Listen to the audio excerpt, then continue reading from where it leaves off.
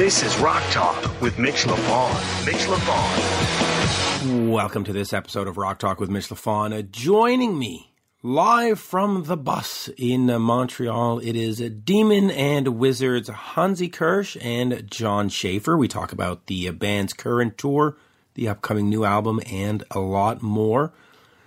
We also recorded it directly under the air conditioner on the bus, so you get a third guest totally for free on the interview. But before that, let me get over to this top hair metal list that Rolling Stone magazine issued at the end of August. Now, Rolling Stone magazine putting out a hair metal list is as valid as if I were to put out a top 50 Australian rugby player list.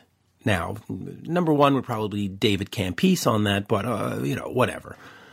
It's just amusing. Now, and the other thing I find amusing is fans online going, "Oh, I hate the term hair metal. Oh, I hate the term hair metal." Oh, no, you don't. Stop it. Hair metal is a perfectly good term.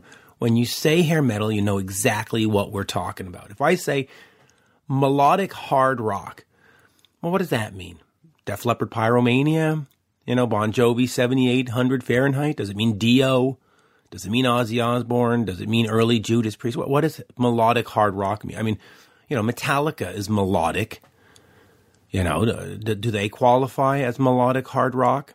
And if I just say melodic rock, well, now we're talking Journey and REO Speedwagon. Is that the same movement as Poison? And no, of course it's not. So what term do you want to use? Now, the thing about a term or an adjective is that it's meant to describe something. And when you say hair metal, everybody knows exactly what we're talking about. We're talking Rat, Poison, Cinderella. Oh, no, they're not hard rock. They're blues. They're blues rock. No, listen, when you say hair metal, everybody knows. So it's a perfectly good term. So stop being all shocked about it. Anyway, let me just explore their top five. Coming in at number 5 was Skid Row's Skid Row. Okay. I mean, that probably deserves to be a top 10 album. It's good. So, it's interesting. Then they have Motley Crue's Shout at the Devil at number 4, which you can argue with me all you want, but it is Motley Crue's best record, period, end of story. Oh, the first one's better. No, it's not. No, it's not.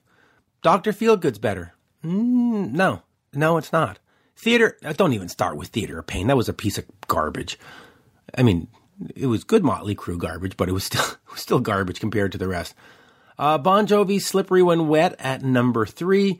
Poison's Look What the Cat Dragged In at number 2. And Def Leppard's Hysteria at number 1. All right, this is where I might have some issues. Using what Rolling Stone has provided for us here, I would probably have to put Bon Jovi's Slippery When Wet at number 1. Why? Because it came out before Def Leppard's Hysteria, and had it not been for Slippery When Wet and the videos for Living on a Prayer and You Give Love a Bad Name and all that stuff, I mean, MTV, Much Music were saturated with those songs, and those songs, those videos, those singles, I think are what propelled the scene. I think record executives and fans saw that and went, oh, we want more, which eventually gave us the Permanent Vacations and the Hysterias and the Dr. Feelgoods. So if you're looking for an album that cemented the scene and propelled it forward or pushed it forward, and Slippery When Wet is probably the one. So just for that, I would put it ahead of Hysteria. When you're talking about a band that pushed the look forward, then you would definitely have to go with Poison and Look What the Cat Dragged In. So do I want to put Poison at number 3? Now, of course, again, I'm working off the list at Rolling Stone. I'm not making my own list here. Do I put Poison at number 3 or do I leave him at number 2? It's interesting. And again, look-wise, that album cover certainly cemented the look of 80s hair metal, the appropriately named hair metal. Okay, maybe I'll leave him at number 2, but then it means I have to vault Hysteria to number 3. And is Look What the Cat Dragged In musically a better record than Hysteria? Production-wise, it's not, but one could certainly argue that Talk Dirty to me is better than Excitable, perhaps. Anyway, so it's an interesting list. You can head over to Rolling Stone right now. You just type in Rolling Stone 50 greatest hair metal albums of all time, and you can get a kick out of that. In fact, here, you know what? I have it punched up in front of me. Let me go through this. Black and Blue, number 28. Not sure about that. Dangerous Toys, yeah. Bullet Boys, Freak Show, Slaughter, okay. Anyway, without further ado, from Demons and Wizards, it is Hansi Kirsch and John Schaefer, with a special guest appearance of the bus's air conditioning system. Enjoy. We are speaking with Hansi and John from Demons and Wizards. Welcome to Montreal, first of all. We'll start with John, just so the fans can get to hear the who's who. Hi, I'm John. What do you want me to say? There you go. Hey, John. Well, okay, so let's get, and Hansi, a pleasure. Last time we spoke was Heavy Montreal, a great occasion, but let's get right into this. The band is not, or hasn't in the past been very much of a touring entity, and now you've got a whole bunch of dates, and you're in North America for the first time. Talk to me about the decision to go on tour before the new album comes out, and just sort of see what's going on. Well, we haven't done anything for more or less 14 years. That's a long time, you know. Yeah, you can say so. We were discussing, getting back, doing a third Demons and Wizards album for ages already, but there was never any chance to do so because of the schedules of Iced Earth and Blind Guardian. Last year, or 2 years ago, we started talking about it more serious because we saw there would be a gap for the two of us, which is actually the time we're in right now. And then we said, well, let's start songwriting. We were asked in interviews, what about Demons and Wizards? Almost in every interview. So we mentioned that we started songwriting. This made promoters aware that we are around with Demons and Wizards. And all of a sudden, before we even really got into songwriting for Demons and Wizards, we got an offer to headline Wacken 2019. And we would be stupid to say no there. Totally stupid. So we said, well, we have to change plans a little bit. Let's start with the songwriting and see how far we get with the album. We for sure will not be able to release it, but we will make sure that the album is almost done when we hit the roads. But let's do this show. Doing a show in Wacken means you have to have a little bit of preparation. So that includes some additional shows. So we said we're ready for some more club shows. But once the other big promoters have been aware that we're playing Wacken in Europe, they were interested in Demons and Wizards as well. So we got a lot of slots, interesting slots at a lot of good festivals. And, well, when this was the case, the interest in America popped up at the same time. So we said, well, then we may have to change the schedule. We're having a little again. Let's do some American shows as well, because we've never played here. And there was a big buzz and quite a bit of sensation. So this is what has led us here. We accomplished more or less a whole album, and we're here to do the touring. It's quite unusual, but for us it seems to be the right step. Seems to be the right step. John, let me ask you this. You have two successful brands in Iced Earth and Blind Guardian. Is there any thought to maybe make Demons and Wizards more of a current band and have a more, a cycle of every 2 or 3 years, or do you like it the way it is?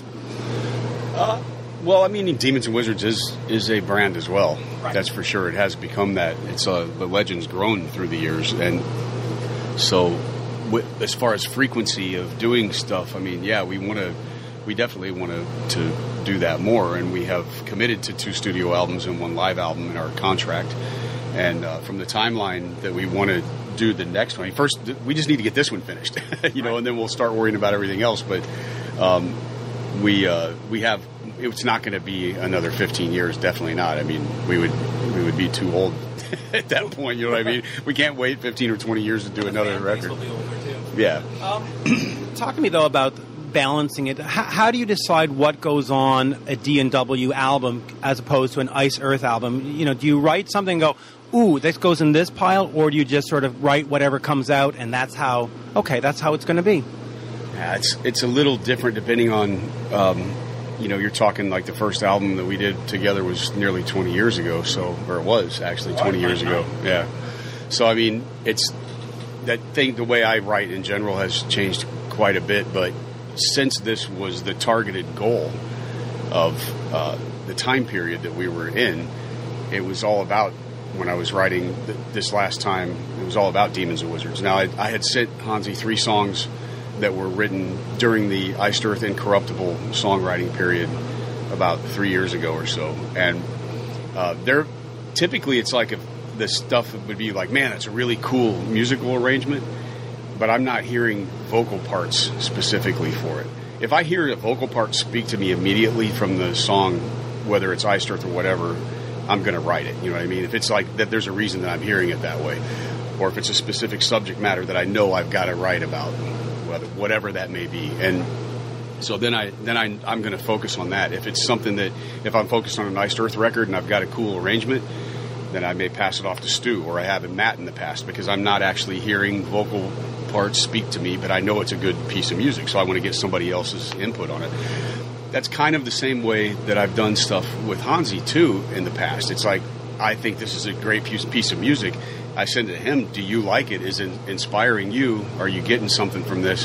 And then if he does, then we turn it into something. But so it's a little bit different, of a way, but I wouldn't say that I have a pile where I go, this is something I'm going to say for Demons or any of my other stuff that I'm involved in. It's going to really be, is this a song that I'm going to write lyrics and vocal melodies for because I'm hearing that? Then that can be the case within Iced Earth or, whatever. I mean, it just depends, man, on the circumstance, yeah. Let me ask you this, Hansi. The band on tour right now is not playing any of the new stuff. Is there a reason why you're holding back on that and not sort of field testing them, so to speak? There is a clear reason for this. We were considering it an option for a while, but when discussing, we both found out that it does not make sense to introduce a song to people they have not heard before. We want excitement on stage. We want the people to go crazy.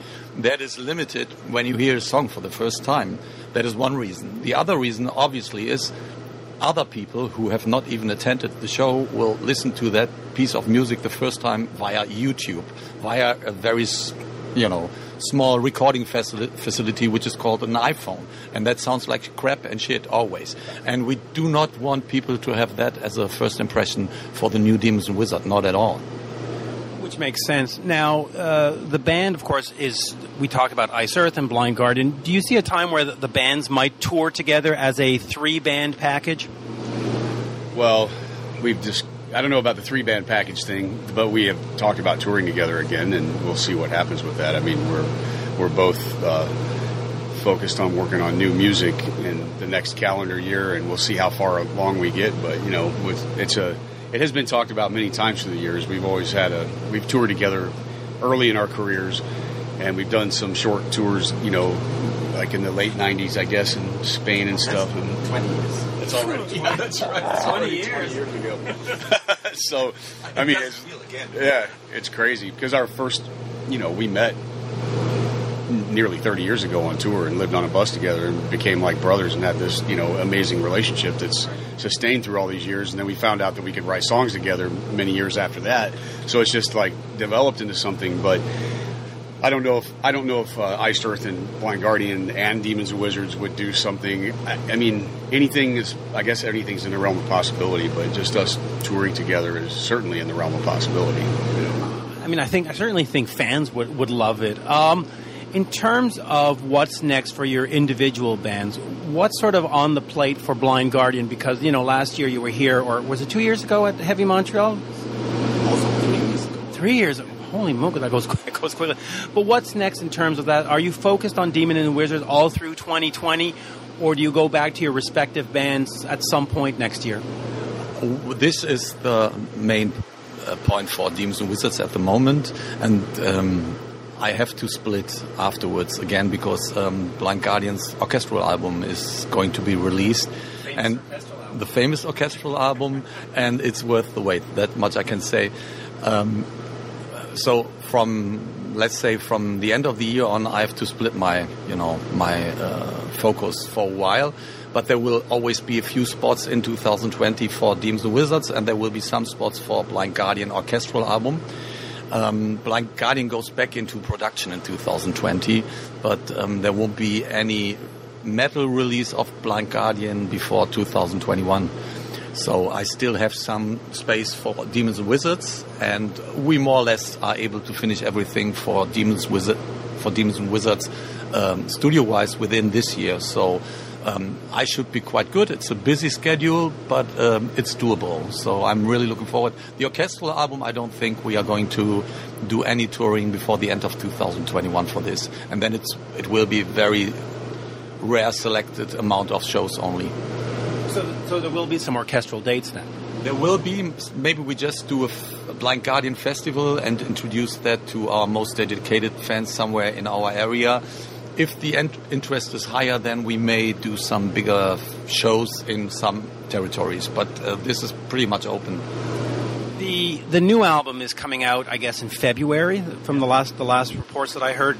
Musically, do you look back at the first two and sort of try to stay in that vein, or is it, since it's been so long, the slate is clean and you can do sort of whatever you want with this one? Musically, where are you going with this one? Who do we start with? I mean, first of all, we just do whatever's natural.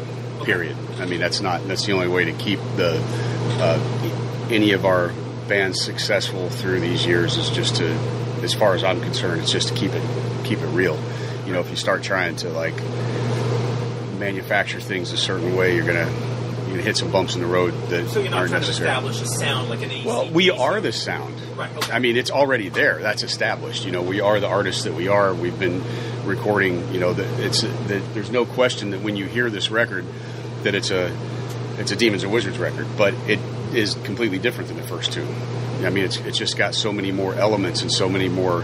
We've grown so much as individuals, and that's a reflection that's in the music. There's a lot, but there's some really dark and heavy stuff, and some really fast stuff, and some really super melodic, like classic rock type of things, and progressive stuff, and even a little alternative. But all of it is like just a completely natural flow. It's completely natural development. So, would you agree with that? Absolutely. I'm just happy about what we're having at the moment. For me, it's always a little easier than for him because I pick up on something. Either John or Andre delivers me something, which is the source I'm building up on, apart from a few songs which I started, in Blind Guardian at least. But what I can say is that the music itself, it has a very natural flow and a very natural expression, and I just want to keep that for Demons and Wizards, of course. I mean, it would be a waste not to do so, and really starting considering what we are supposed to do, what would the people expect. This album will be Demons and Wizards 100%. Yes, I see our history in it as well, but in general, it's just new, fresh material. It really is. John, I see you're wearing a KISS shirt. They're, of course, doing the farewell tour. Do you start thinking about farewell for yourself, for Demons and Wizards, for Iced Earth, and start saying, hey, you know what? Maybe it's time to sort of slow down, or you're not there yet? Well, yeah. I mean, I think about it, and I have a plan. And but there's a lot of good things going on all fronts with me creatively right now. So, but I see a time where I want to step away from this. I don't want to be on this kind of a cycle. I want to always be creative, that's for sure. But as far as the typical album tour, like that can be like, at some point you feel like you're going to lose your shit. So I mean, for me, I want to be able to break away from that and I have a plan to do things differently. And so from production standpoint, I got a lot of ideas, and different projects and things going on. So same for you. Believe it or not, the last time I've really thought about it was when I was 30. That is the time when I was far more wasted than I'm nowadays. And there, my goal was 40. I'm 53 now, and I forgot about it, in between 30 and 40 already. And yes, we speak about, finishing sometime, but I mean, there is no real target, and I go as long as I can. That's all I can say. There's no really any reason to end. No. On that, I see that it's time to go. But so thank you both. And by the way, that Blind Guardian show at Heavy Montreal was great, and I saw you iced Earth plenty of times at the Medley in Montreal. Spectacular. Yeah. Thank you. You're listening to Rock Talk with Mitch LaFon. Rock Talk.